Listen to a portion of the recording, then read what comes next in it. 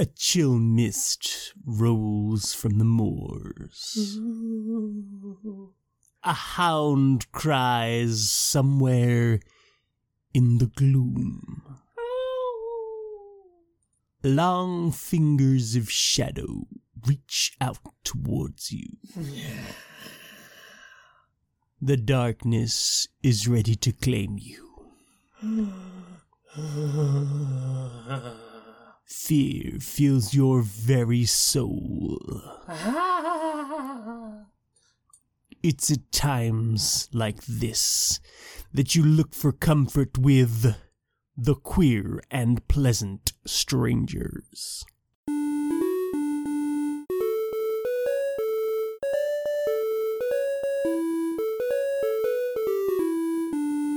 Greetings, strangers, queer and pleasant. I'm not Laura Kate Magnet-Dale. And I'm not Jane Harris Magnet-Dale. And this is Queer and Pleasant Strangers. It's a podcast, two queer trans ladies. We tell you what we've been up to media-wise in the week, but we also do some silly voices and skits and just have a bit of a catch-up and try and amuse ourselves and hopefully you as well. We tell the hound off for baying again.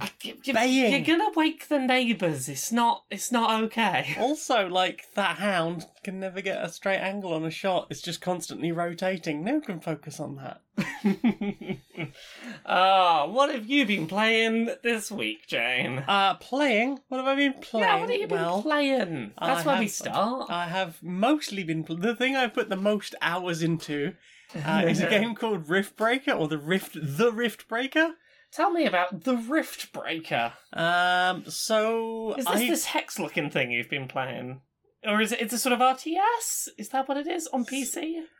Okay, so there's some base building. Okay. But there's no, like troops that you're producing.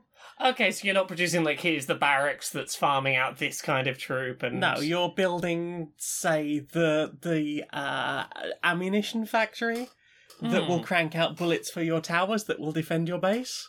Okay. You're cranking out, you're making, different types of tower and upgrading those towers. You're building, research bases and all the things that they depend on. A geothermal power plant produces a lot of mud. So you get rid of the mud, you siphon that off, you stick that in a tank. What do you do with the mud? You've got so much mud, you don't know what to do with the mud. You can't just let it get everywhere. So you stick it through a water processing plant, and you filter out the dirt, and you just have some nice clean water. What are you going to do with all this water? You don't need that water. What do you want water for? That's ridiculous. So, how about you feed that into the back of a laboratory? Laboratories always need water, apparently, somehow. Well, I mean, that makes sense. They're doing a lot of diluting, distilling. And you use that laboratory to help you start researching stuff and gaining new powers and things. And presumably there are units or troops or something. Nope. No, it is... You are everything. You are everything, okay. So you are a scientist in a big Met suit called Mr. Eggs. Okay, so you are making, let's say, towers to do attacking. You're building things that will do damage. Defending. You are only defending yourself. Only defending. The only one that can really do any attacking is basically you. So you will periodically be attacked by these, insect creatures. Or, in some cases later on, rock creatures. Okay. And they will come at your base, because here you are, an invading force on their planet. So, this sounds a little bit like Command and Conquer, if there was no other base to actively go seek out. It was only you, and it was also kind of Factorio. Or something in that vein of this makes this, makes this, makes this, and it all... Yeah, I suppose that this makes this is a bit more nebulous than something like Factorio, because, you'll have a thing that farms carbon out of the ground, and that just goes nebulously into a supply. It doesn't have to be, connected up to the other things. No, but you might want to build more storage places to keep all of the carbon. It's a lot of build a thing that will produce a thing that you use in a thing that will produce a thing. Go to the research tree and use some of the research points you've got, or some of the time you've got. Yeah. Because the technology all exists, you're just downloading it from Earth. Ah, I see. Across all of the thing. There's apparently some quantum entanglement involved, which is jolly nice. Yeah, very useful of them. Right. Yeah, so, yeah, that is the basis of it. Yeah. And at first I was like, yeah, I like the thing of this. Like, I looked at the video, I was like, I think I'm going to enjoy that. And then I lost almost an entire day to it and was like, yeah, I guess I enjoy this game. It does make you think in the same way that Deep Rock Galactic does. Yeah. I am an invading force raping this planet for resources. Yes. Does this game feel like it in any way is critical of that? In really subtle ways. Okay. The longer you spend in an area like that is your base, yeah, the more chance there is that you've probably cut down all the trees to make space for things. And certain things, it just turns into mud. Because you've walked over it all the time, all the grass has gone, all the trees has gone. Your base becomes this horrible brown lump. Yeah, it's less to do with, like, actively looking at the camera and telling you you've done bad, and more like, oh, hey, remember how this was when you started building and how it is now, and that you did that? Yep.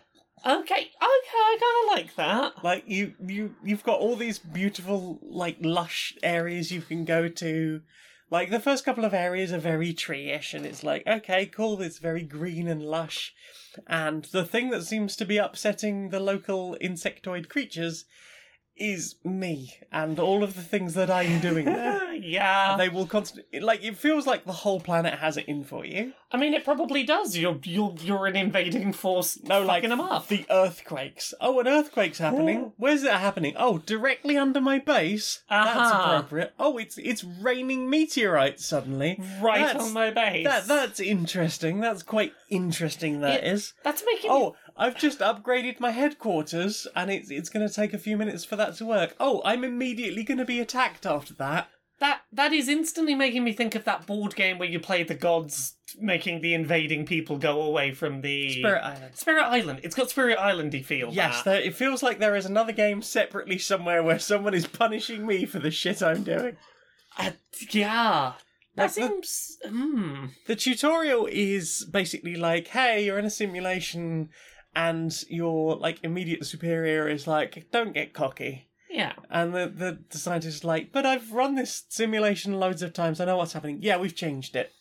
Oh, okay. Oh, how good of them. How nice of them. And, like, the final thing is just this endless wave of things coming at you. And it just sort of times out whether you die or not. It's just like, okay, look, yeah, that's fine. We get the point. You're going on this mission. That's the prologue mission. That's fine. Yeah. But, like, the actual mission itself starts off fairly easy. And then it's like, oh, you need to go and find some uranium because you're struggling for power. You know what's really good for power? Some nuclear power. Oh, You could use some of that water you've got going spare. So go to another part of the planet, a bit deserty, find some uranium. A bit of uranium, maybe some cobalt. You can mine some of that.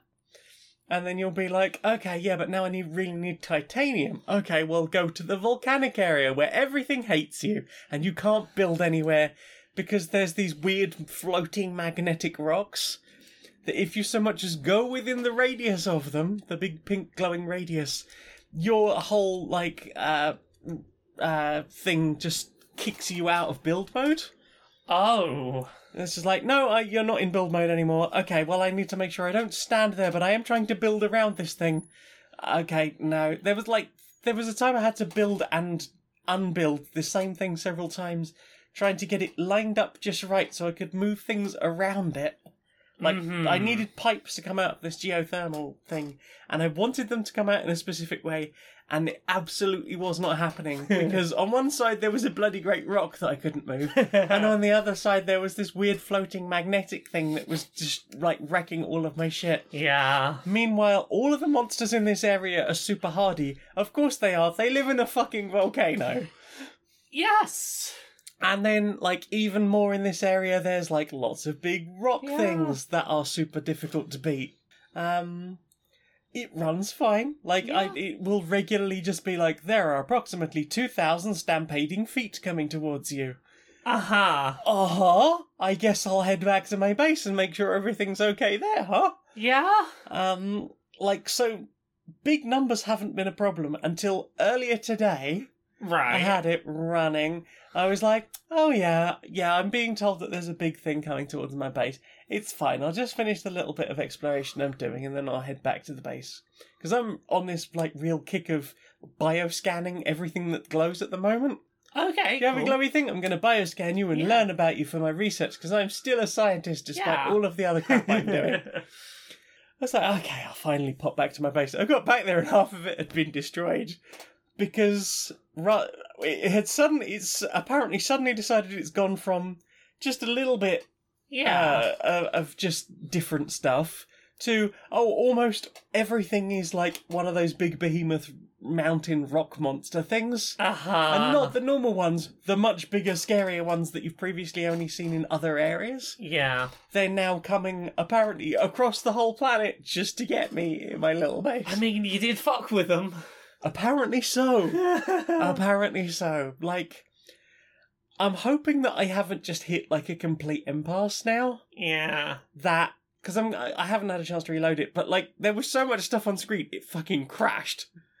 It's like, oh, okay, that was a lot. Like, all the biggest creatures, so much going on at once, being attacked from so many different positions. I'm hoping that that's it now. I can't progress any further.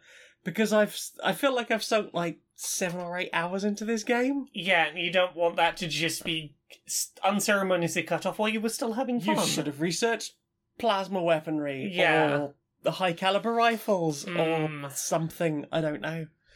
Yeah. Yeah. Basically, I have been enjoying it, but I'm a bit afraid of what's happening right now. You're enjoying it with caveats. With caveats. Although, I have just downloaded a patch, so I don't know if that's... Fingers balanced crossed. some shit, because it's only been out since, Thursday, I think? Oh, okay, entirely possible then. Yeah. What about you? What have you been playing? Well, we've been playing a video game together, or we did a playthrough of it together, and then I did a solo second playthrough of it today. Yes.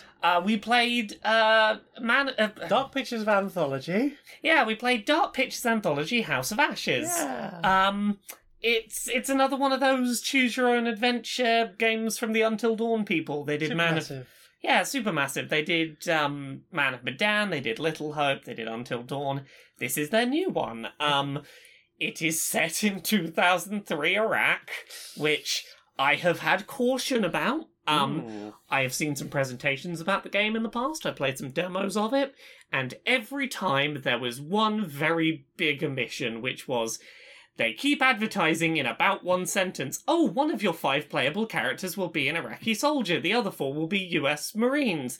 And then they don't let you see this character, Salim, for more than a few seconds in, like, half-hour-long presentations, hour-long demos. He barely shows up, and I was cautious, because there's a lot of ways that a game about the US military going to Iraq in 2003 could not be great. Especially since 4 out of the 5 characters that you play as are massive fucking US military douchebags. I mean, they're all hot on the heels of 9/11 having happened a couple of years ago. This is right around the, like, storming of Saddam Hussein's compound. Yes, so the palace has been taken over. Like, you spend some time wandering around it. It's very much set in peak. We are still very angry about 9/11, but also very, like, America's the best, America can do anything. It's set right in the centre of we're looking for WMDs. And there are literal notes around, like, you have to find WMDs to justify this invasion. Yeah, like, the very start of the game it's about, like, hey, I need to find WMDs in Iraq, otherwise America will be a laughingstock around the world. I've got to find them. I made a fancy camera that thinks it's found a big hole where they might be. That all being said, and obviously this is coming from a white person who has never lived in the Middle East, has never been to the Middle East, and, like, my take on this is obviously not the important one. I felt like they did a decent job with Salim of humanizing him as a character who had a life outside of the military. I think they did a good job of not having him back down from, hey, the US invasion of Iraq was completely pointless and America are not the heroes here. Like, I think they did some of the things that I was worried they wouldn't. Yeah, I mean, I don't want to really get into spoilers or anything, but there are a good few bits in this game that made me just go, yes, at least you are, like, standing firm on Salim's stuff, for the most part. Like, he clearly doesn't want to be a killer, whereas most of the Americans are just like, yup, let's fucking shoot people. It very much frames this as the Americans are like, fuck yeah, let's go shoot some people from Iraq.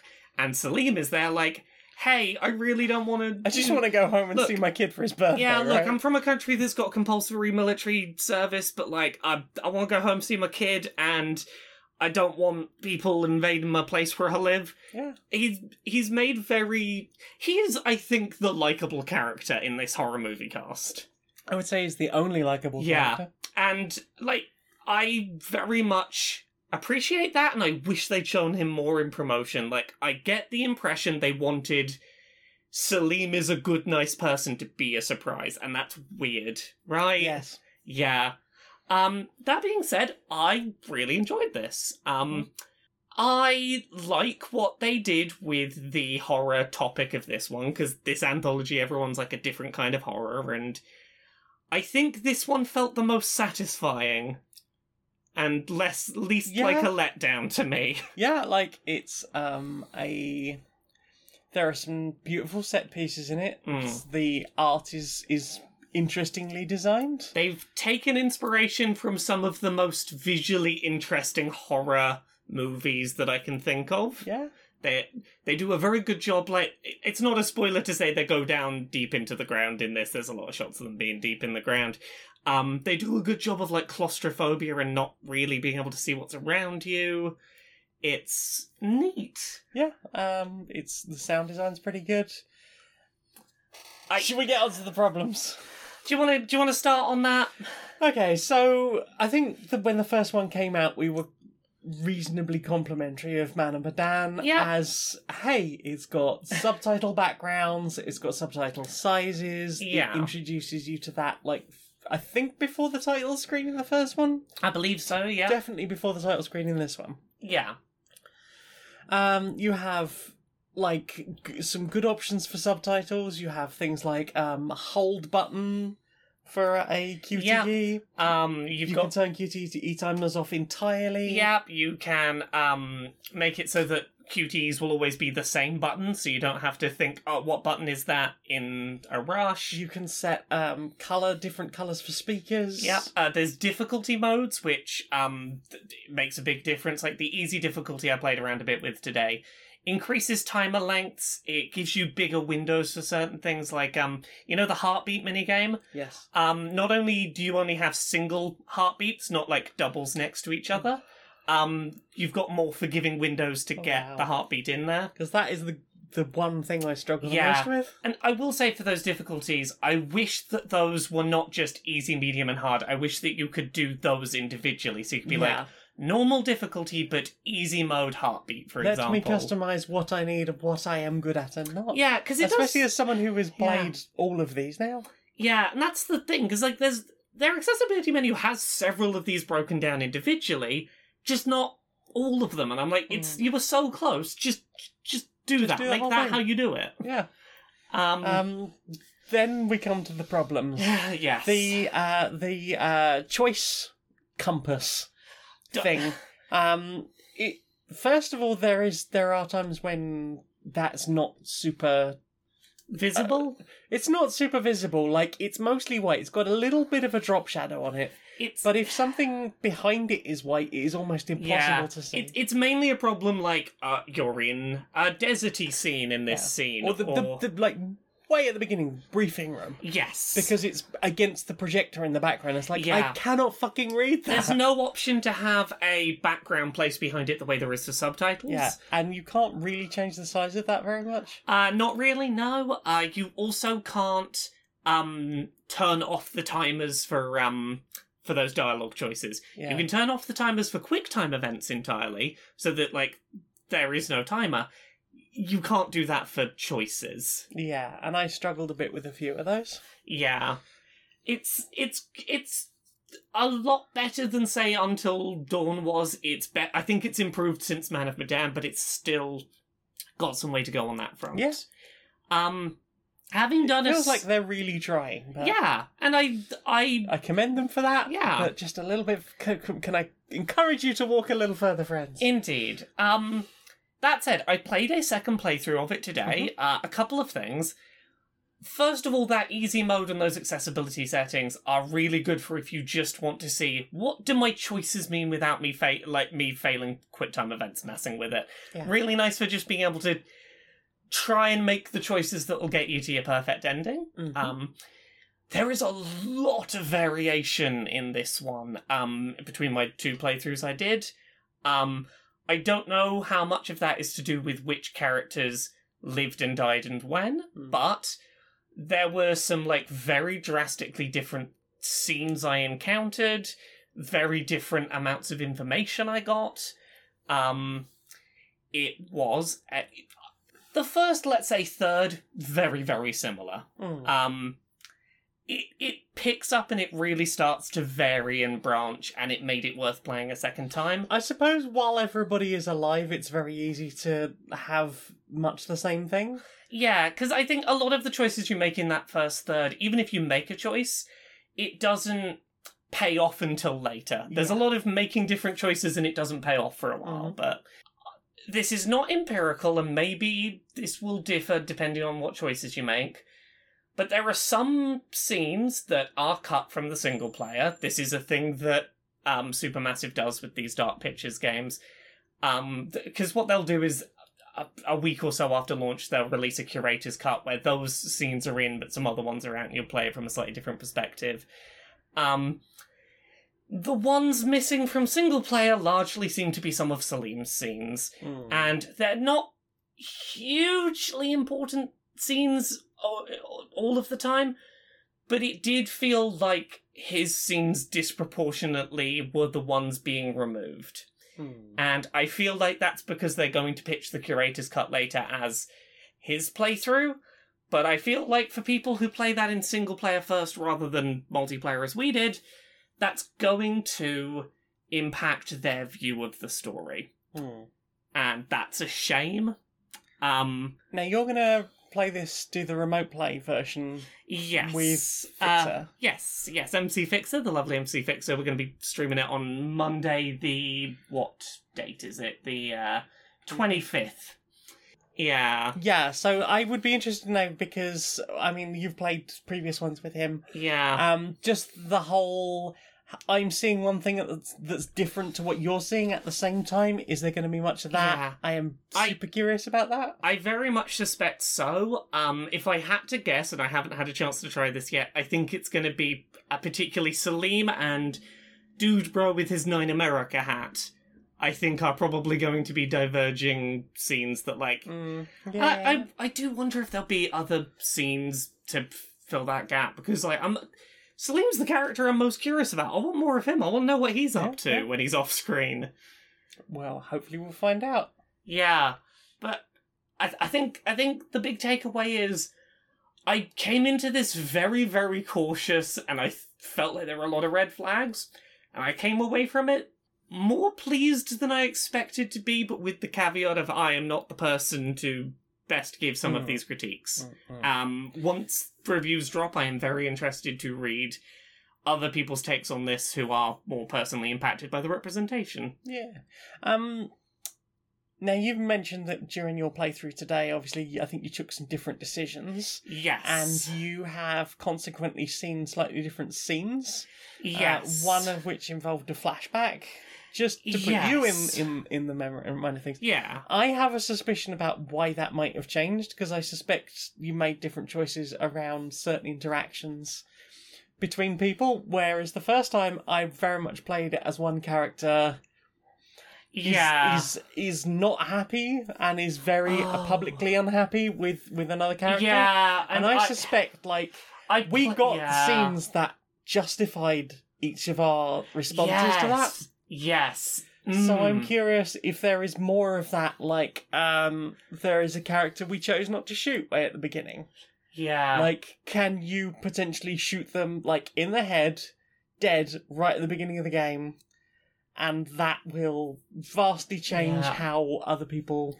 I think you're right. I think that's why I had that very different flashback scene. I think it's because of who I was making that character lean towards. Yes. Okay. I suspect you get a little bit of confirmation bias with which scene you get there. Based on how you've done it, because when certain things were happening in the background, I was portraying as don't be a pushy arsehole, and I was playing the other character as stop fucking pushing me, even though we're all the same 5 characters on a team. I deliberately played it differently, and I can see how that different choice led to that. But I get the impression that there is some sort of you want some confirmation bias with that? Sure. Oh. Okay, I'm not opposed to that, to being like, look, this seems like where you want the story to go, let's give you some stuff to help you lean into that. Yeah, that's interesting. And I'm interested to, I would be curious to know, what, playing the complete bastards, kill everything. Yes. I am entirely justified in all of my actions. USA playthrough would be like. The main question I have remaining that makes... I don't have time to do it this week, but that I'm curious to look at some point is if I play this entire game as bigoted, racist, arsehole American soldiers that never have any desire to be better about their opinions. Just, they shoot things, and they bring freedom. I'm very curious how much the game will adapt to and respond to that. Yes. Because, there are some games that I think do that well. I think that Disco Elysium does a fantastic job of going, oh, the fascism option is always there, but the world will tell you to fuck off at every turn if you do it. Right. Yeah, I'm very curious, where they've gone with that. Because, I definitely was here are my political opinions I'm going to try and steer these soldiers towards, but as much as you can, because some of them are just massive jerks at the beginning. They're slightly more reasonable human jerks by the end of it, but... Yeah, they're interesting characters if you can stick with them long enough to get past, I am an American soldier that's here to kill people from Iraq because America. Because America and freedom and 9/11 and look, if you really fucking hate them, it's not that hard to get them killed off if you want. Can confirm. Yeah, if you want to have this just be Salim's wonderful magical journey where Salim saves the day, go right ahead. I would like that story. Yeah. What about you? What else have you played this week? We played some more Betrayal Legacy. We did. We got back to Betrayal Legacy. We finally got back to Betrayal Legacy. We played Chapter 3 of that. That's real interesting. That is real interesting. That was a story that was told. I think a problem I had with that... Yeah. And a problem I think I generally have had with Betrayal before, original Betrayal and Legacy. You don't really get enough time necessarily to come up with a strategy. You can't, do trial and error with... Especially if you're the person that's triggered the horn and you are, the traitor now. It can be very hard to be okay, I have the best idea about how to deal with this. In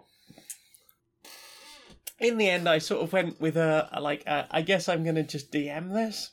Yeah. Because I couldn't work out what was the best way to tackle certain things. Yes. And, I if anything, I had all of the possible benefits to make that go as well as possible. Yeah. And it wasn't until, a couple of days afterwards I was really sort of mulling it over in my head going, yeah, I could have done that differently. Yeah. And I could have done this. But in the moment, I went off to the kitchen, I read the Traitor's Tome, I learned how to set up, I futzed around with that for about 20 minutes. You all sat in the other room communing and coming up with plotty plans. And, don't get me wrong, I had fun. I really enjoyed the storytelling of that game. But, it didn't feel like I could play a good game of it. Although, I guess you don't want the perfect... bad guy in that story. Here's the thing. The way I have seen... Because I've not had a chance to be the betrayer in Betrayal Legacy yet. Yeah. And doing all my games from the not betrayer side, it seems like the betrayer generally has very powerful abilities or stats, but the downside that they have to wrestle with is that they have very different mechanics to what they're used to, and they have to very quickly get to grips with how do I as an individual best use my skills versus a team who can discuss and can come up with things that will, work together. I think that I feel like if you are able to work out quickly enough what to do, the Betrayer generally has the numbers advantage, probably. But the problem is working out what to do with that.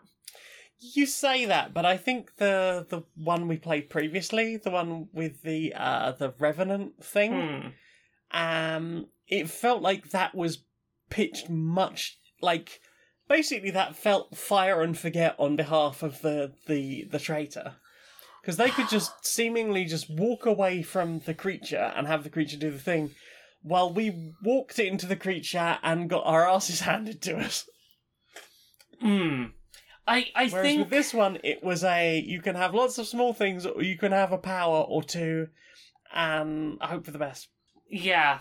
I think in both cases, I think there is a benefit to, and I don't think either the regular people or the Betrayers have done this in either game, to just spending a turn or two not doing anything too aggressive and seeing what the other player is trying to do. I think that there is something in, I'm just going to stop and think for a bit. I'm not going to throw my resources around until I know what they're trying to do and what they are capable of doing. And go, giving that little beat before you dash in. I think for both sides that could be useful. I've not played the Predator, so what do I know? I will show you the rulebook for the haunt we did. Yeah. And tell me what you think about, how you would interpret that in 10 minutes. Yes. It's a fascinating game, though, and I do enjoy the frantic nature of, oops, suddenly I have to work out what to do. I have to learn a whole new set of rules. Yeah. Yeah. And just the storytelling has been fantastic, and, doing it with a group as well, and just being haha, this happened. The fact that, we've kept this log of, written from the point of view of whoever survives the haunt. Yeah. Yes, and I am now I now have the deed to the manor, and spoopy, and this happened, and we all killed them. Well, I mean, I like how it tells stories in that there are certain story elements you don't know about. Yeah. I know about some story things, you don't know about them. Yeah. I had a card, it told me to do a thing. Story occurred just for me. Yeah.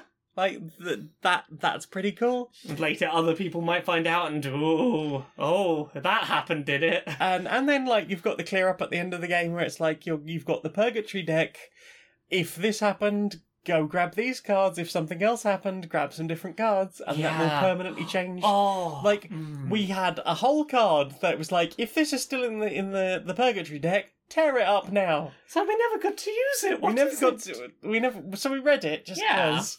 It's that's a whole character that's never going to be in our game. That was a fascinating card that will not survive to the end of this game, and I find that really interesting.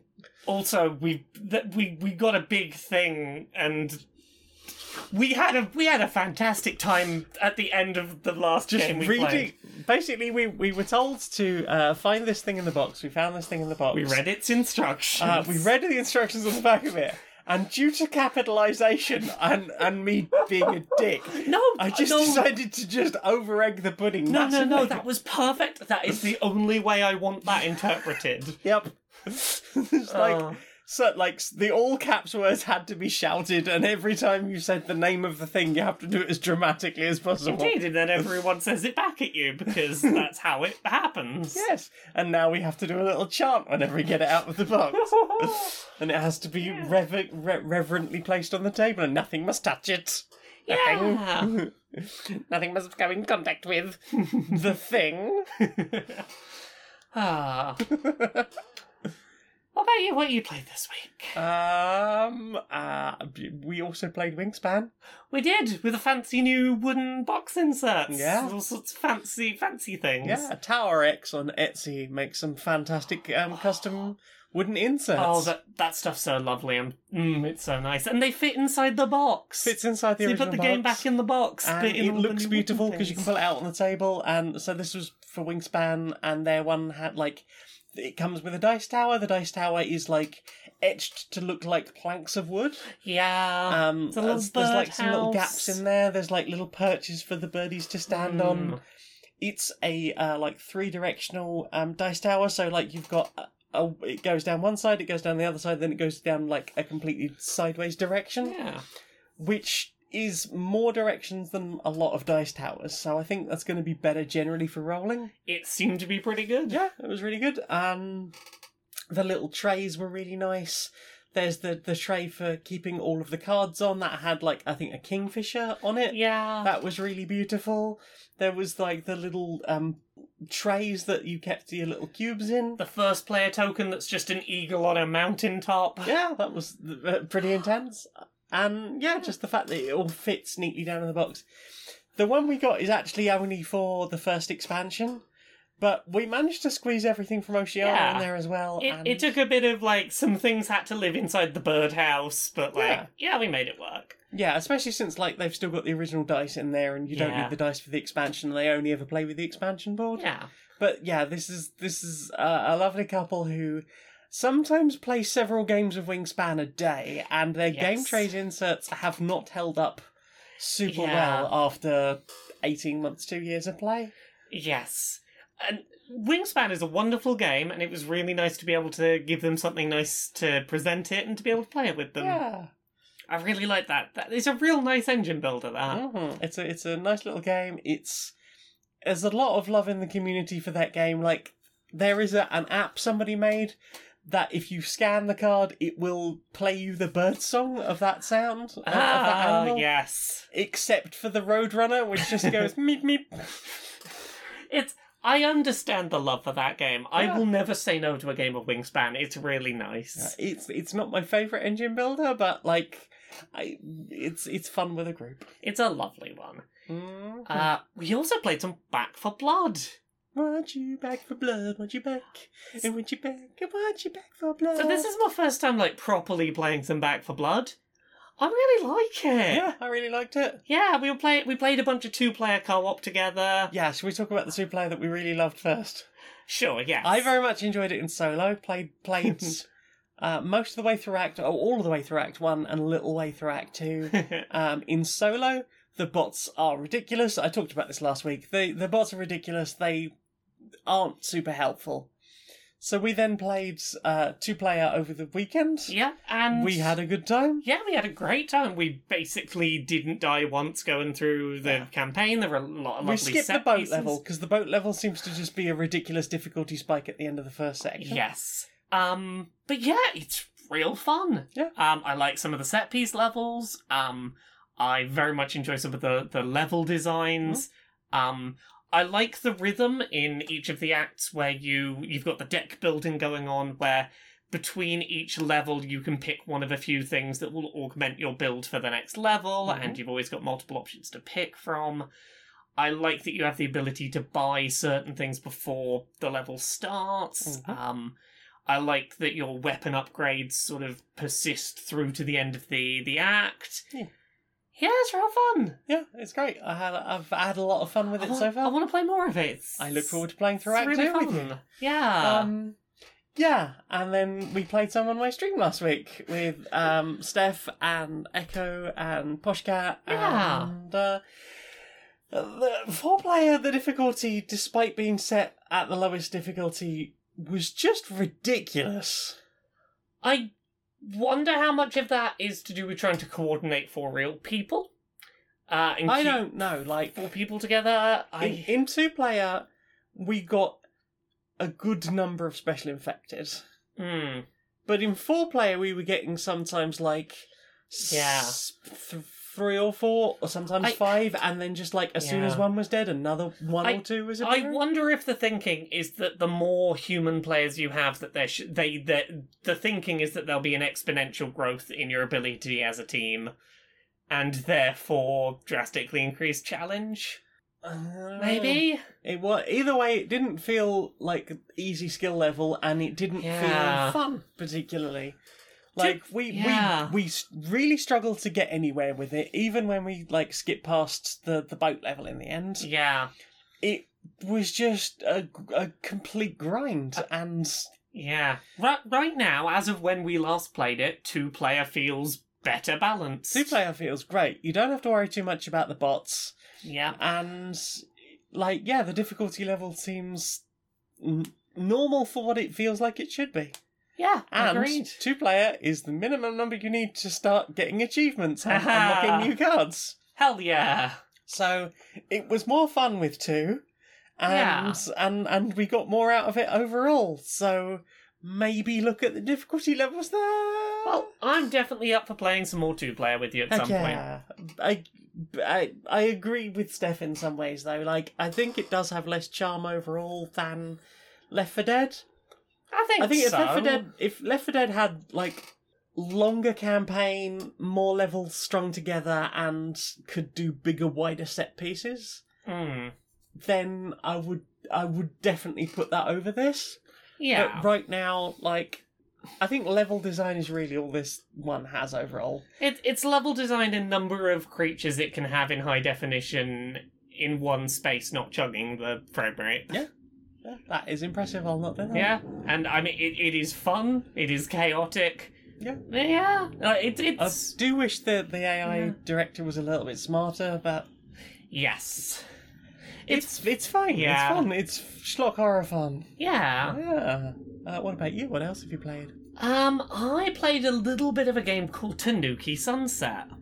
Okay. So, I played Skateboard a while back, and that was really disappointing. Yes. That was a game that was sold on the premise of Animal on a skateboard would be fun. Should be. And it really wasn't. It controlled very poorly. Can that car stop revving? I think that's a Harley. Probably. It's a hole. So Skateboard didn't control well, uninspired level design, not much in the way of progression or anything to really push you forward. Tanuki Sunset really is the complete opposite in all the best ways. It is a game about being a little tanuki raccoon style thing on a longboard, trying to become the world's most famous skateboarder. It is played from a sort of behind the character perspective, going down some big roads. You're trying to pick up collectibles as you go that will let you buy customization things as you go. But generally the mechanic is avoid cars, do drifts around corners, which are really simple. You just hold down A and turn and you do drift. Mm-hmm. And occasionally do tricks in the air, which are either A or X. You've got 2 buttons and they do 2 tricks, at least as far as I am. It controls infinitely better than something like Skatebird, but it also has a lot more to offer outside of its haha cute animal on a skateboard. The aesthetic is really nice. It uses a lot of like very like 80s vaporwavy kind of color combinations. It's got a really nice original soundtrack that sort of cycles through as you go. There is a nice little narrative underpinning about this sort of character's journey and what they're going for and the people they meet along the way and how they grow as a person, as a little tanuki on the way. That's real neat. It's real cute. My biggest issue with it is that sometimes the checkpointing feels like it could be a lot better. You will sometimes like do like a 3 or 4 minute section of like road and be right before the checkpoint and take a corner wrong and fall off the side and have to go 3 or 4 minutes back and just redo that. And if you fail that corner that's like 3 or 4 minutes in 3 or 4 times, not great.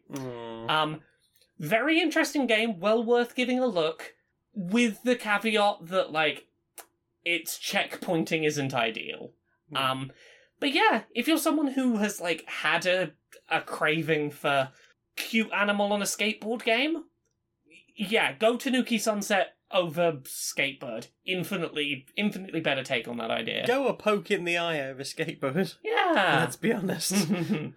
Have you played anything else this week? That's everything I've played. Last thing I played very quickly, I played more Metroid Dread. That continues to be fantastic. I mean, once or twice I've gotten stuck in a room and then realised, I just had to bomb that bit of wall with that weapon. That's not great level design. There was one underwater boss that had not amazingly telegraphed design. But generally, plays fantastically, really good, crunchy exploration game with just enough signposting to not get frustrating. Nice. It's real nice. I'm digging it. Yeah. I think that's everything I've played this week. Well then. Time for this. Hey there and welcome to 4 Minute Crafts. First of all, we're going to take this plain white t-shirt, some candles, a packet of glitter, a blowtorch, and we're going to pour all the ingredients into a half-full sharp spin that you borrowed from the hospital. Swish them around with your hands, get right in there, and then just whip it all out and voila! You have a beautiful ball gown suitable for that special occasion. Oh, wonderful. Next up, take a child's kazoo, an old newspaper, some honey, and a chainsaw. Mix them all up in a Perspex bowl, and using your bare hands submerge it into a river of molten lava. Et voila! A fully working saxophone for less than half the price of a professional instrument. Oh, that's wonderful. But how about this for an amazing craft? Some old shoes, cut off the soles, hot glue them to a steamroller, then cut up those little candles you get on birthday cakes, preferably the pink ones, microwave them until they catch fire, put a wooden spoon in the fire, and then hold that flaming wooden spoon between your teeth while gently running yourself over with a steamroller, and you'll have this charming little diorama of a bunny in a woodland glade somehow. Results so good, you probably shouldn't believe them. You won't believe how good these results are, and you should definitely not try this at home. Don't do this. No. This has been a public service announcement because most 5-minute crafts are fucking dangerous. This is Robin Manson. He is the creator of this amazing device. Like you have never seen before, Robin Manson, doctor, PhD, put himself through engineering, and he noticed that he could make this amazing device for less than the price of professional $300,000 personal robot. It cooks and cleans and stands up and does all that good stuff. It is amazing. That's not possible. For just $50, Robin Manson has made this device. No. It is available and very cheap. No. What do you want about? You do not need professional degree to get professional robot. You really do. They're complicated. Very cheap robot using special MIT skills technology. What is No, none of this makes any sense. What's going on here? Pay no attention to the person at the keyboard. Oh. Hey, Robert, I see you over there. Pay no attention to the man over there. Robert, do you want to take 3 steps to the side away from your keyboard and see if the robot keeps chatting? Pay no attention. This robot is incredible. It can move and do things and walk independently. I'm off. I'll see you tomorrow, Robert. Please invest. No. This is incredible rags to riches story. The government are trying to stop this technology getting out. If you take literally 2 steps to the right and stop touching your keyboard and the robot tells me it's still an amazing discovery, I will invest right here and now. /R delay 20 seconds. Robert. The robot can do...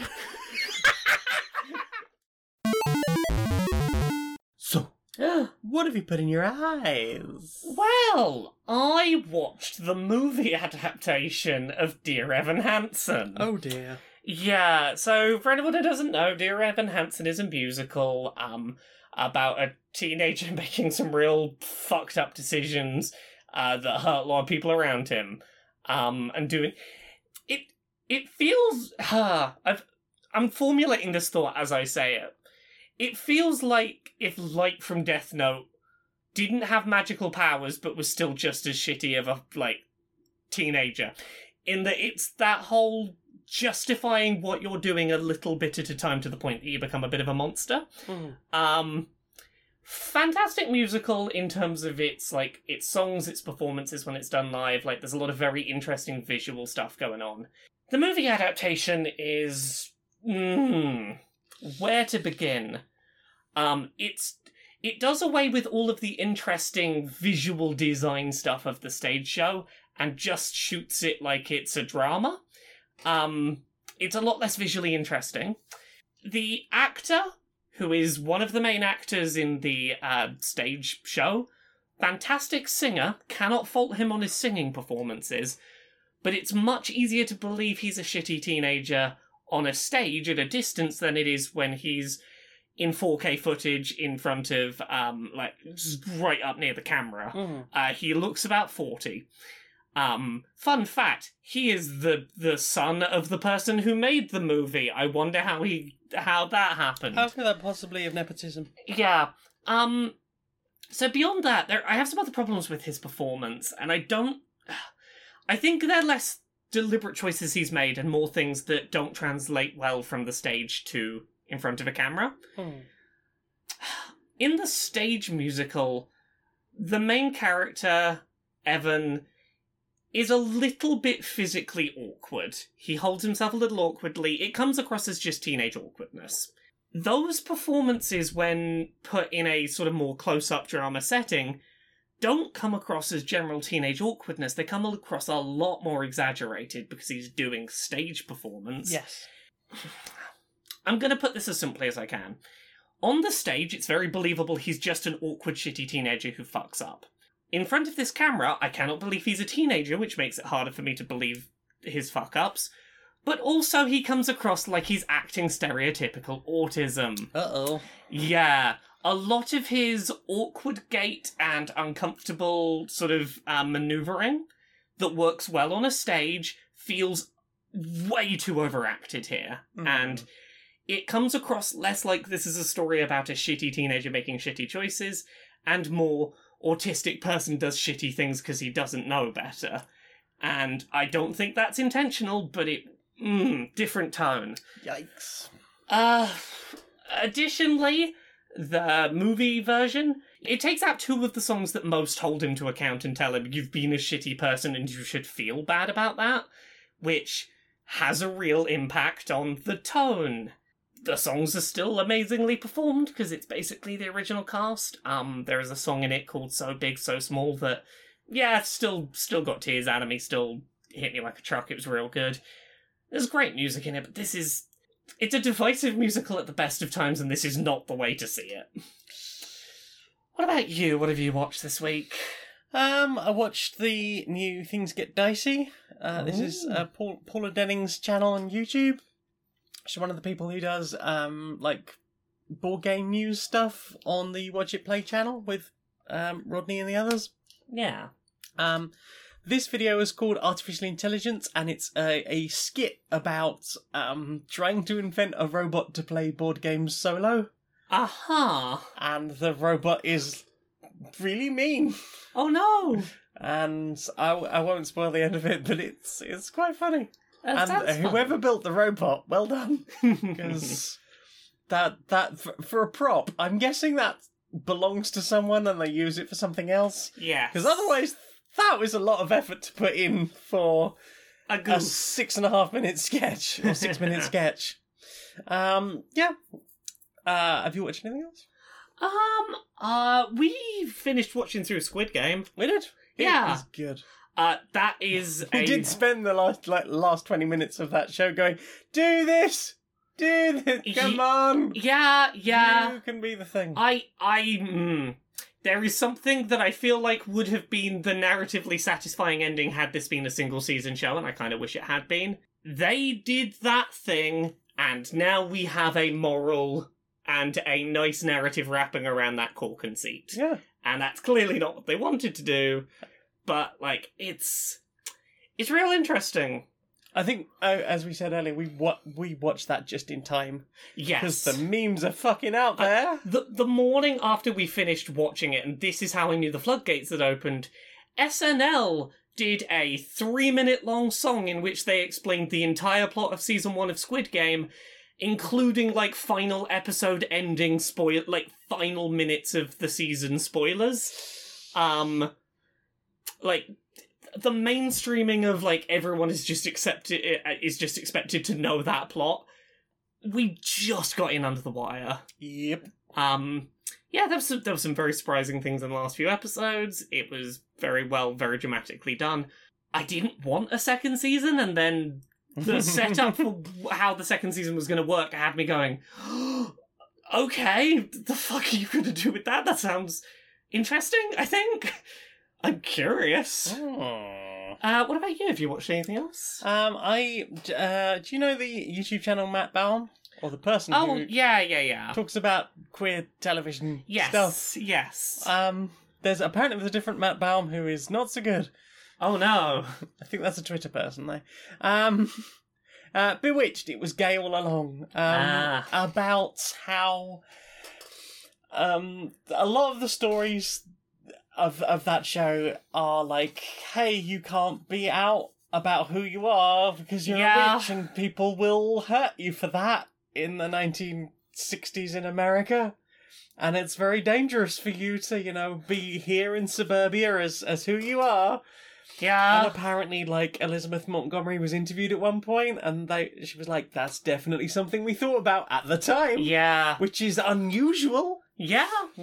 That's pretty cool. And it, turned out that, Dick Clark later came out as gay. I did not know this. Yeah. Until watching that. But it's like a 15-minute video about stories in that resonate very much as if you were a young queer person and you heard this story, you might very much vibe with this particular story.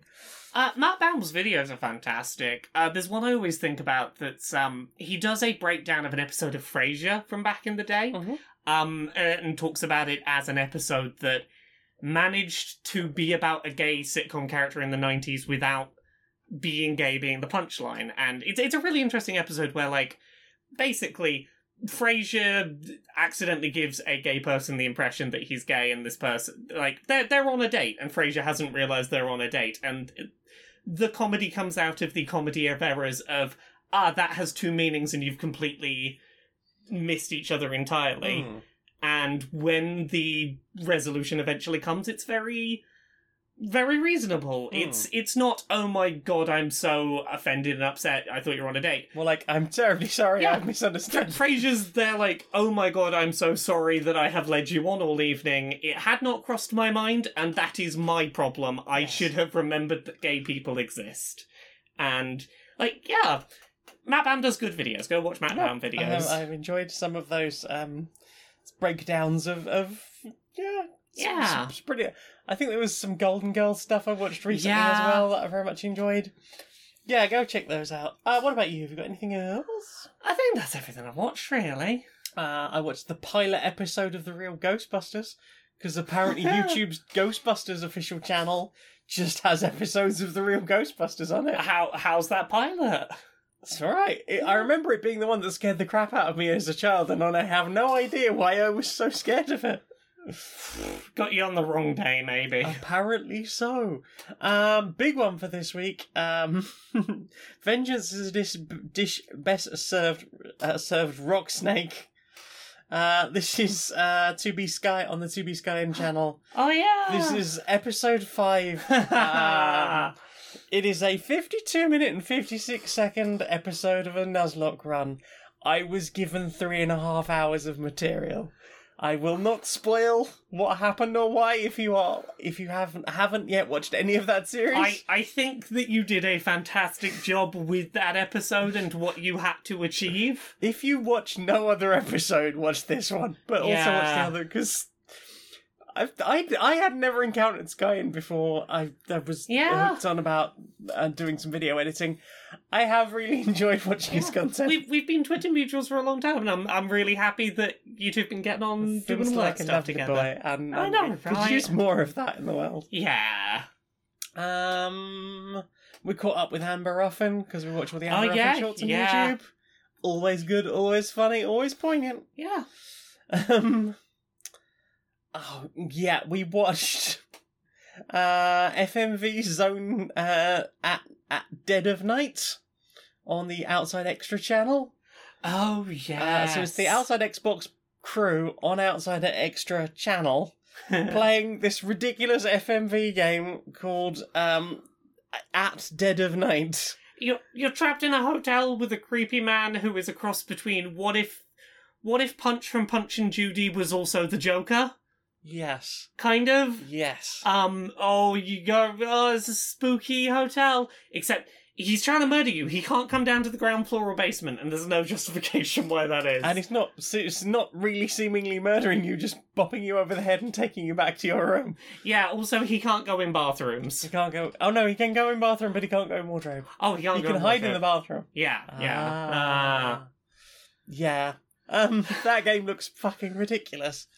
And apart from that, the only other thing I've watched is lots of hot takes of people reacting to the Nintendo Switch Online expansion pass. Yeah, it's... Lots of people very angry.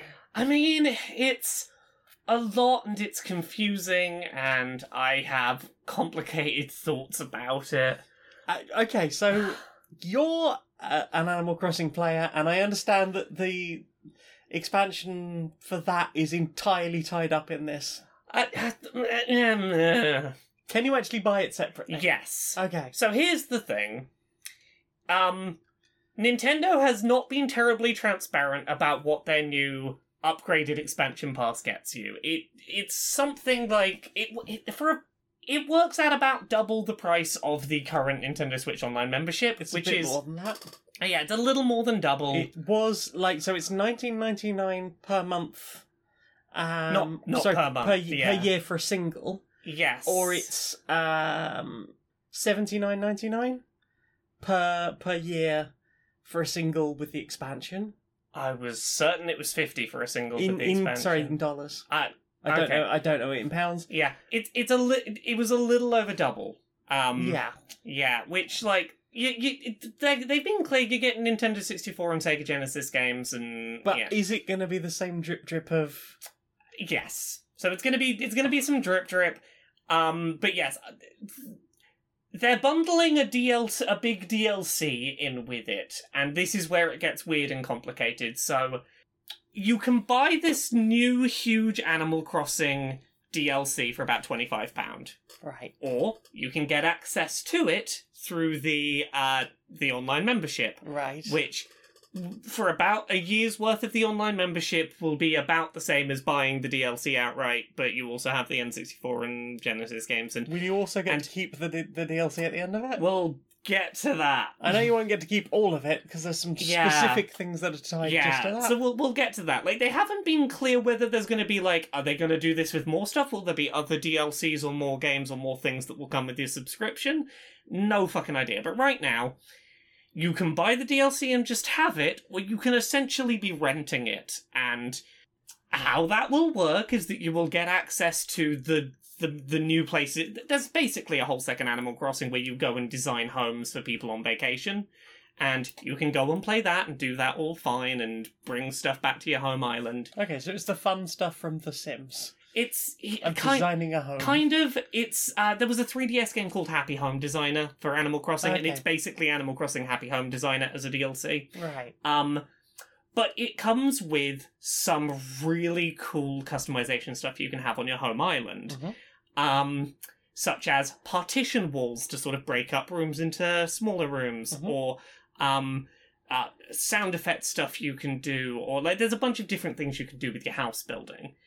If you stop paying for the expansion pass and that's how you got the DLC, they won't take away your ability to, in the main game, make partition walls and do all the new stuff on your home island that you unlocked through the DLC, but you can't go and do the Happy Home Designer content anymore. Right. Which, I mean, I think for many people, a year is going to be more than long enough to play a side piece of content for Animal Crossing, but And like, But the people who are super into Animal Crossing? yeah, because that's the thing, is like, the position it's putting people in is, if you were interested in the Nintendo Switch Online subscription because you wanted to get N64 games and Genesis games and whatever else they bring, if you were in that camp, you're in this weird position of, yeah, but I want to own the DLC, but it doesn't make sense for me to buy the DLC because then I'm doubling up, I'm paying for a thing I already have access to.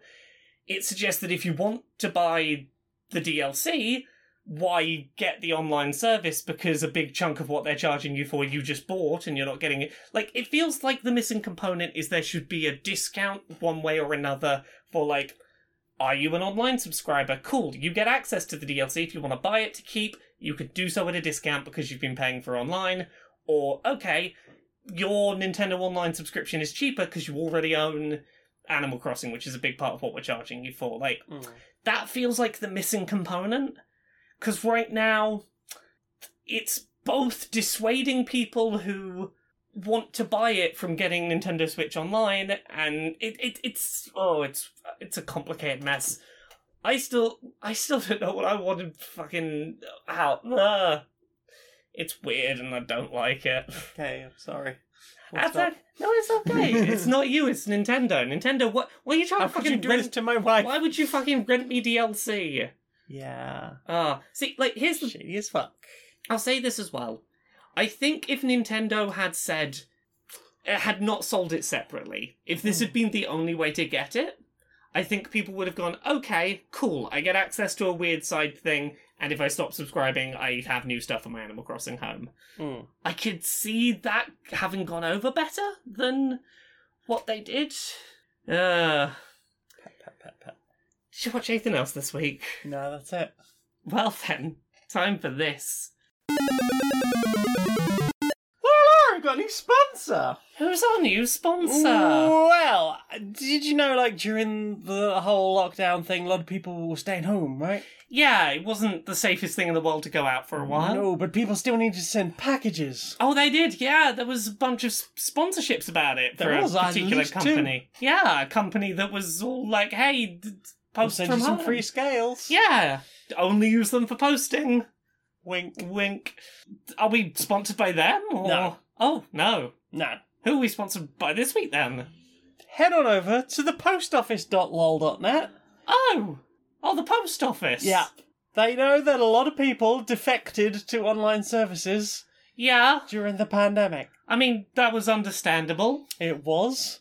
But, you know, what if you just went to the post office?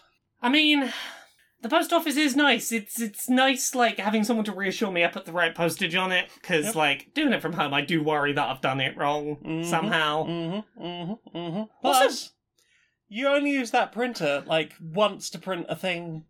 Oh god, yeah, it's gonna be such a faff getting it working and working out if there's ink in it, or it's just if the ink is dried up, or if there's no ink actually in it, or if the printer is just fucked. Yeah. I mean, that does seem like a lot of effort. I could just go back to the post office. Back to the postoffice.lol.net. Oh. Okay, and get absolutely nothing. Yeah, but I won't have to. I will. Of your purchase, I will but it will be the same price as it's always been. I mean, I will get the discount. Time is money, and I will get a discount in time. Well, by I mean, you will not having to fix that fucking printer. There is that, but you will have to go down to the post office. I'm pretty sure that's going to be quicker than fixing that printer. It will, but yes. Inside the boardroom of Supremacy Software. Hi. So, we're getting toward the end of development on that game we've been working on. Yeah. And I've been trying to think of ways that we can use the staff we have and make them as beholden to us as possible. I love using the staff. Exactly. So I've been working on something. I've got an idea. Right. All of our developers want to get listed in the credits. That's important, so they can go to, they can eventually go to other studios maybe and go like, yeah, here's what I worked on. Here's the things I've made. Yeah. We don't want them doing that, because that would be working for us to get them better work, and that's bad. Yeah. So, I've devised a plan. Come with me on this. Sure. The day before we wrap up production, we institute a new rule. If you don't stay on the project until the very last day, you don't get to be in the credits. Right, seems simple enough, right? Yeah. Yeah. We also, conveniently that day, happened to have an updated employee contract. Mm-hmm. And that contract is just terrible for the workers. Like, they are locked into working here for absolutely years with no pay rises, with basically... We can lock them in here as best we can. And we give them the option. If you don't want to sign the new contract, you could just stop working here and not be in the credits on this thing you've spent years working on. Why would you want to be in the credits? Why would you want to be credited? Like working here? Exactly. Why would you want to be credited for the work you did if you don't want to work here? Exactly. Right. Yeah. So, I think we make it worst case scenario. They either agree to our terrible terms, or they can't get work anywhere else. Win-win. Because they'll come crawling back if they can't work elsewhere. Oh, I like it when they come crawling. Exactly, and then we just slide that contract across the table again and go, you want to sign that now? Yeah, there's a whole thing for flogging in there. Oh, yeah, it's not just allowed, it's recommended. Encouraged. We do it. Yeah. Like, if you don't get 50 a day, you're that's out of the credits. Again. Perfect. You are a fucking genius. I know. So, what have you put in your ears? I've really not put much in my ears this week. No. I did a bit of catching up on podcasts. I listened to some Mabim Bam, some Sawbones. Got back to listening to The Empty Bowl, that lovely chill serial podcast. It's not been a listen-heavy week. I've been very busy doing things that required more of my attention. I listened to some My Chemical Romance. Same. Yeah, what MCL were you listening to? It's the one that starts with dim dim dim dim dim dim dim dim dim dim dim. Oh, the Sharpest Lives. You are good at this. Yeah, I mean, I could sing it at you. It rains and it pours when you're out on your own. If I crashed on the couch, gonna sleep on my would kind of sleep on my clothes because I spent the night dancing. I'm drunk, I suppose. If it looks like I'm laughing, I'm really just asking, leave this alone. You're in time for the show. You're the one that I need. I'm the one that you loathe. You can watch me corrode like a beast in repose because I love all the boys and away with the boys in the band. Yeah. The bender and it shows. Yeah. So why don't you blow me a kiss before she goes? Yeah, that one. That one. It's a good track. It's a good track. The sharpest lives are the deadliest to lead. Right? Ah. Pointy lives. Oh, yeah. I went back and re-listened to Black Parade start to finish. It's been too long since I did that recently as well. Yeah, I needed it as a whole album rather than individual tracks. Yeah. Yeah, I mean, it is a concept album. Yeah. They very often work best when they're listened to all together. Yeah, and that... I need to do that more often. I need to just put albums on start to finish rather than just shuffling through tracks. I think this is part of the problem of the big switch to, like, Spotify 100%. Like, stuff like Spotify or just set, like, people just going, oh, I'm just going to listen to an individual track. Yes. I need to be better about that because I love albums. I love albums as a thing. I think it depends very much on the album. Like, there are lots of albums I listened to as a kid. Yeah. I was like, or I would just, like, immediately get it, find the track I liked, copy it onto a tape, make myself a mixtape, and I would listen to that, and I would probably never listen to the rest of the album ever. Yes. And then years later, I will come back and appreciate the rest of the album in a very different way. Yeah. And probably absolutely hate the track I originally liked. But yeah, there's been a lot of that. It's a part of the music listening experience that I have really dropped off in recent years and I need to make more of an effort with. I mean, we listened to a whole bunch of System of a Down the other day as well. That was really good. Oh, we did. We had a good old sing-along in the car. Yeah, we had a bit from Hypnotise, some Toxicity was in there as well. Yeah. I can't even remember what the first track... I know Figure Eight was on there, and... Yeah. What else? I can't remember the names of most of the other tracks that we listened to. I think Prison Song was on there. Oh, yeah, Prison Song was on there.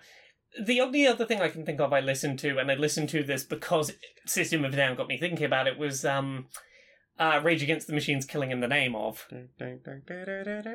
Because System of a Down got me remembering the time when Rage Against the Machine got Christmas #1. Yeah. And were like, Okay, you can come perform your Christmas number 1 live, but you must promise not to say, fuck you, I won't do what you tell me. You've got to not do that line. The authorities. Yeah, so this was, I can't remember, I think it was for BBC Radio.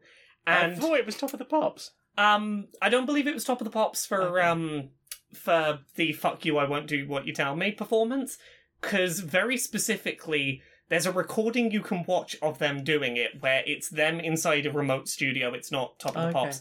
They're talking with the radio people, and they start performing, and you can watch in the background someone go like that at the point of like, they've cut us. You can see how many fuck you, I won't do what you tell me's they get in before it gets cut. Yay. And as soon as they get cut, they all start just like so much more energetic. They're like, "Ha, we did it!" It's really. If you've never seen it, go track down the "Killing in the Name of" BBC Christmas live filming. It's fucking hilarious. Yeah. Oh, it's good.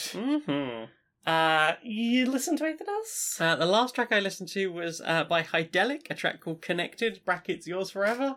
It's off of the Tetris Effect soundtrack album. Oh, yeah. And people can find out why I listened to that. Oh, I listened to that is the point. I listened to so much Tetris Effect music this week. Find out on Friday. Reasons. Yeah. Well, actually, it'll probably be up Thursday. Find out on Thursday. It'll probably be up by the time that this goes up for early listening people. Yes, because we can't put this up until the House of Ashes embargo. Yeah, thanks embargoes. Yeah. So go check out my YouTube for a Tetris connected video, probably. Go look for that. Do it. Ah, that's everything I've listened to. Well then. Time for this. Quick, in here. Oh god. Slam the door. God. Yeah, okay, it's locked. It's locked. Oh god. I thought they were dead.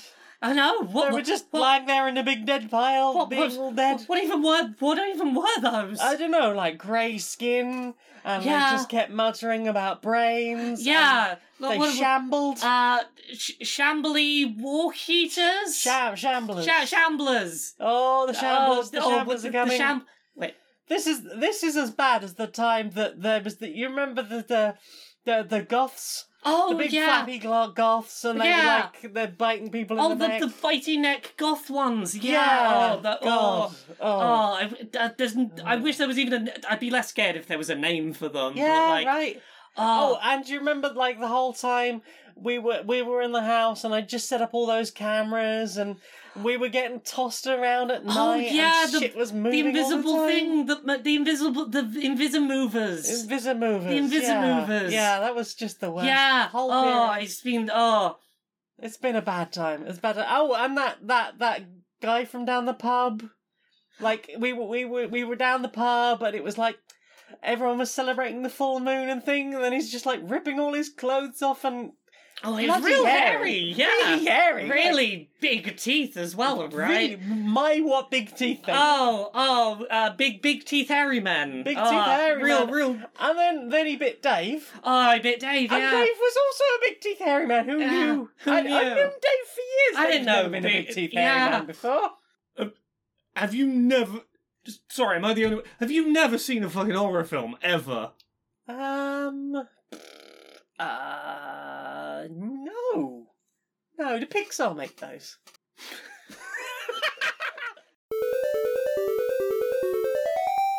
Well, it's danger time again. Oh, I know. You just can't trust anyone these days. You can't. I can't let Jocasta go out. I can't. I can't let Callista go out. No, can't let them go out. Oh.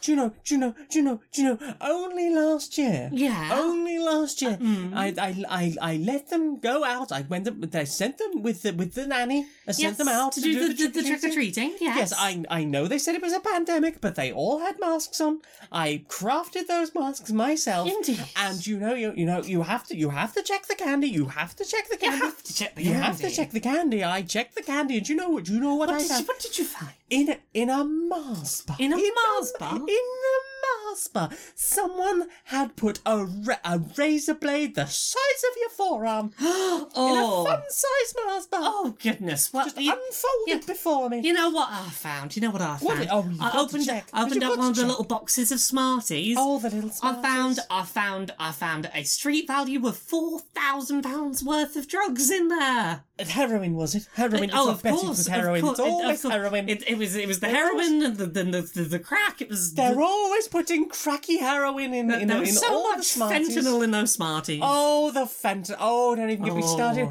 I looked through the bag. And you know what? I thought it was labelled as sherbet, and you know what? We had to take Timmy to the hospital because it turned out to be 1,000 tons of fentanyl. That could kill a kitty. That could kill a kitty. That could. Well, you know what I found? What did you find? I opened up a pack of Love Hearts. Love Hearts, because you've got to check them. You've got to check them. Exactly, you got to check them. You know, I was checking to see if they had any dirty messages or anything. Well, indeed. Instead, what I found was an entire prison system full of murderers. What? Inside the Love Hearts. Oh, it's so much for love, eh? Yes, so much for love. No, and you think it's a safe holiday for the kids, just a little bit fun, and they just say it's just a little bit fun, and oh, please, mummy, please can we go out? Please can we go out? And I say, no, Timmy, you cannot go out. Do you know? Oh, the things, and they're like, no, don't, please don't steal our caramel cups. And I was like, do you know what's in these caramel cups? Do you know what is in these caramel cups? So irresponsible, evil person. I found an entire Hollywood sex industry in there. Oh, that's very bad. That's very terrible. There were sex workers left and right in there. Left and right. That's not suitable for a kitty. Goodness. That's not suitable for a kitty. Oh, no. You imagine the things I could have seen. You know what I found? I found one more thing when I was looking through the sweets last year. In In the sweets? the sweets. Because you've got to check them. I know. I was in a bag of Skittles. I was looking at the bag of Skittles. Oh, I found bright and colourful. Oh, I know. What horrors lie What beneath? horrors lie beneath? The entire end of existence and reality. The end times. Nobody thinks about it. Nobody thinks to check for Armageddon in the Skittles. Nobody thinks to check for Armageddon in the Skittles, and there it is, nestled away behind the blue one.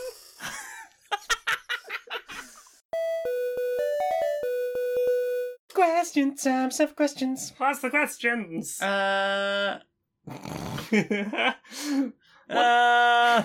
the questions? What are they? I don't know. I've lost them. I had them and they immediately ran away. That's very mean of them. Why would they do that? Owl ferret living in a dungeon. I hope you're okay in there, little owl ferret. Reason for mosquitoes to exist. So that bees didn't have to bear the responsibility of being the most hated insect. Also wasps and hornets. Yes. Matthew Hudson asks, will you be getting the next Resident Evil board game from Steam Forged Games? There's a Kickstarter launching at the end of this month. And have either of you played the previous two? I haven't played the previous ones, and I don't know Steam Forged Games. Do they tend to make good games? They made Resident Evil 2 and Resident Evil 3. In fact, I think it went 2, 3, and now they're doing 1. Did either of them review well? I don't know, but I know certain people I know that are very into the miniatures side of things have very highly spoken about 2 and 3 because they both have amazing zombie miniatures. It's one of these ones where you're going to be paying through the nose, but the miniatures are lovely, and if you desperately care about that thing, this is wonderful. Maybe. I really don't know. I mean, maybe. I said maybe.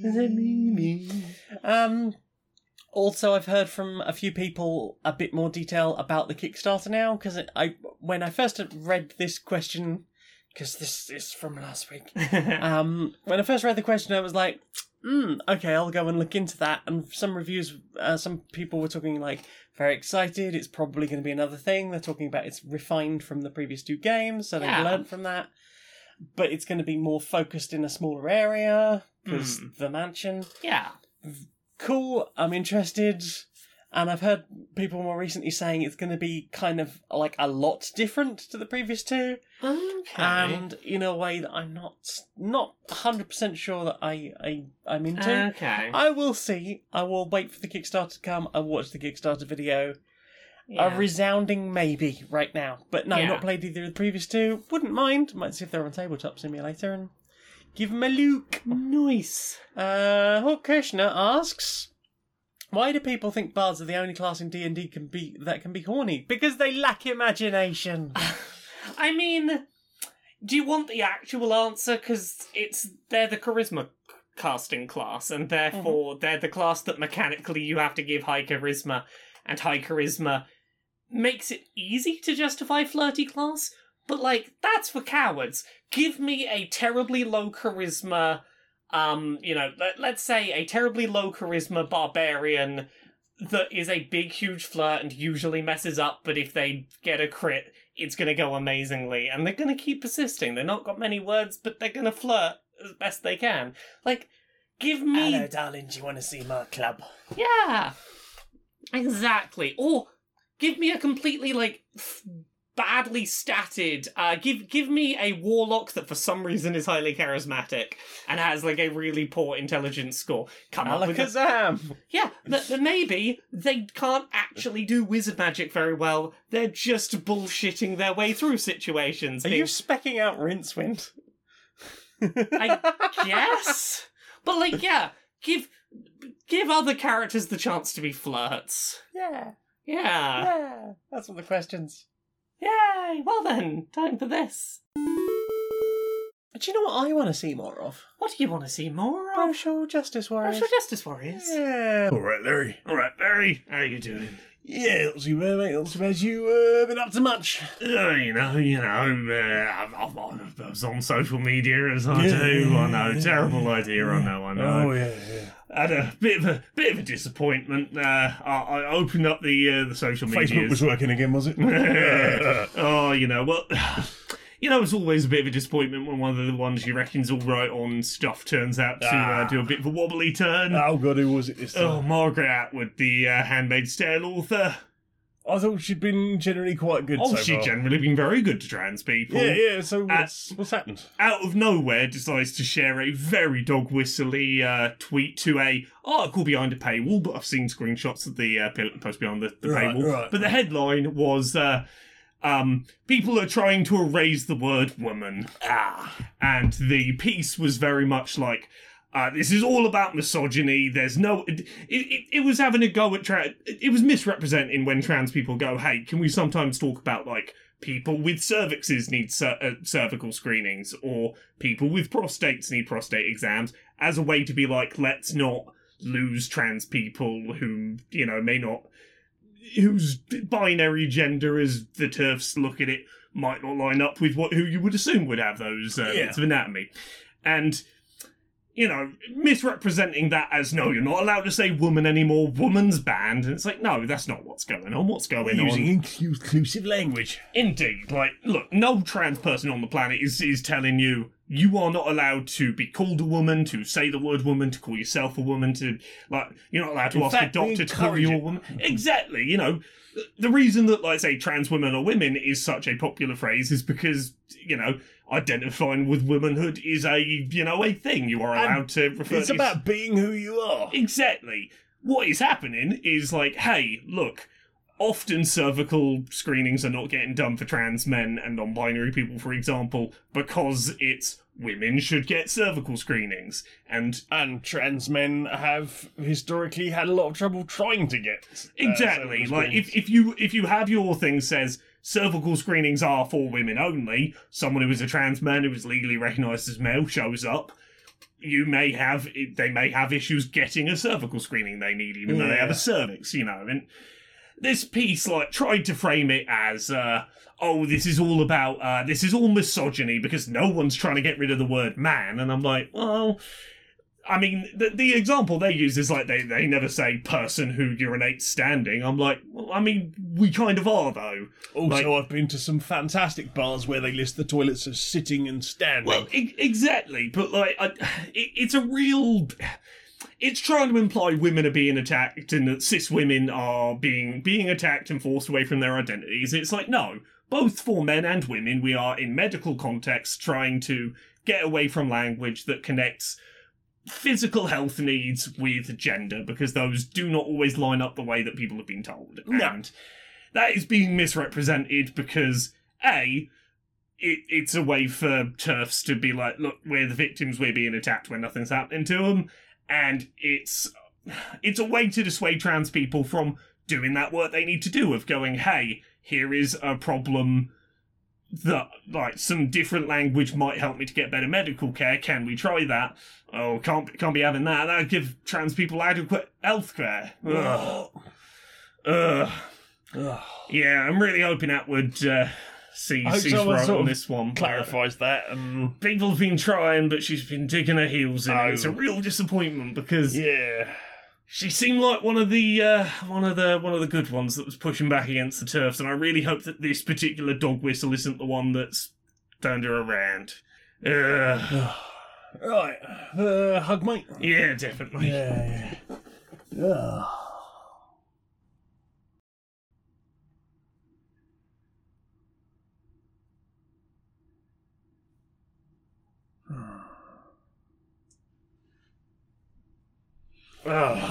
Good hug, mate. Good hug. Yeah.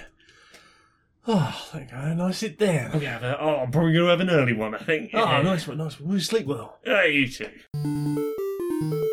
So, Laura, Yes. we've got a book. We do. We have a book. We've got a book. It's called Who Hunts the Whale. It is called Who Hunts the Whale. Ooh. With an H. Yeah, it's a video game. It's a novel set in a fictional video game studio. It's a big AAA company that's not terribly good to its employees and puts too many microtransactions in. It's totally fictional. Totally fictional. Very fictional. Totally fictional.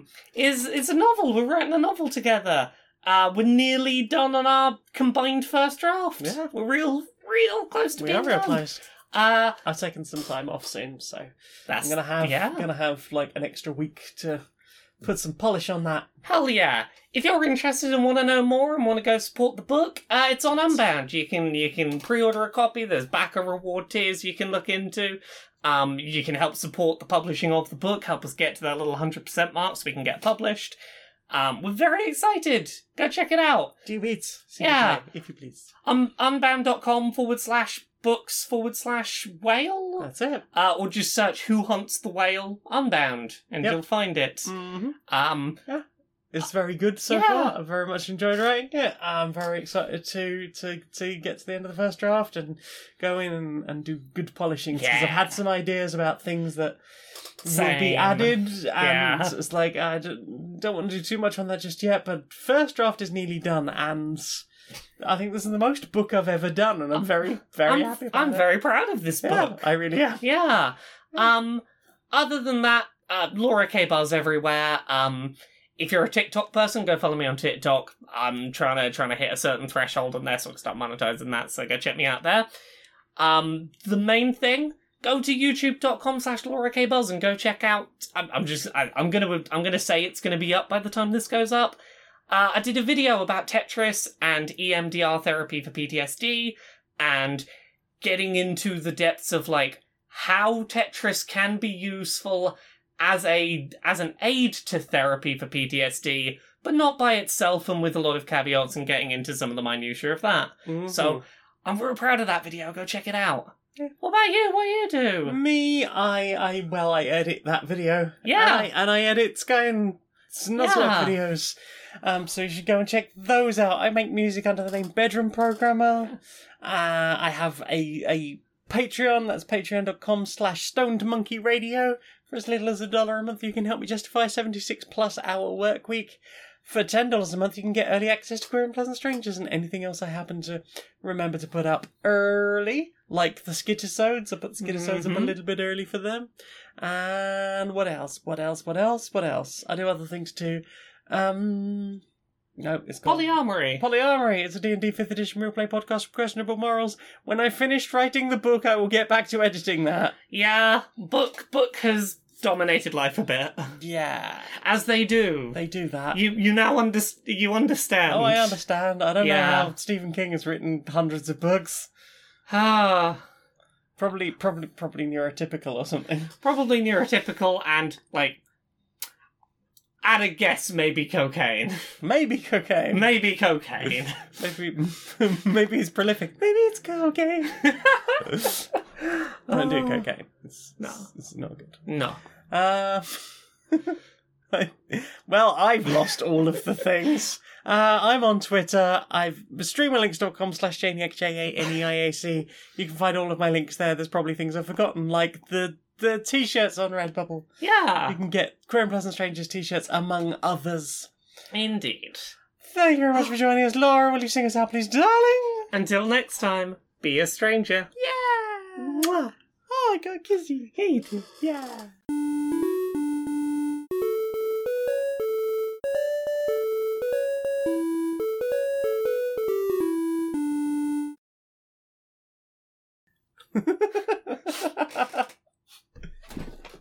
You get a kissy. Nothing happened. Oh, this is going after the credits. Oh, is it? Yes. Because I do the edits. No. Yeah.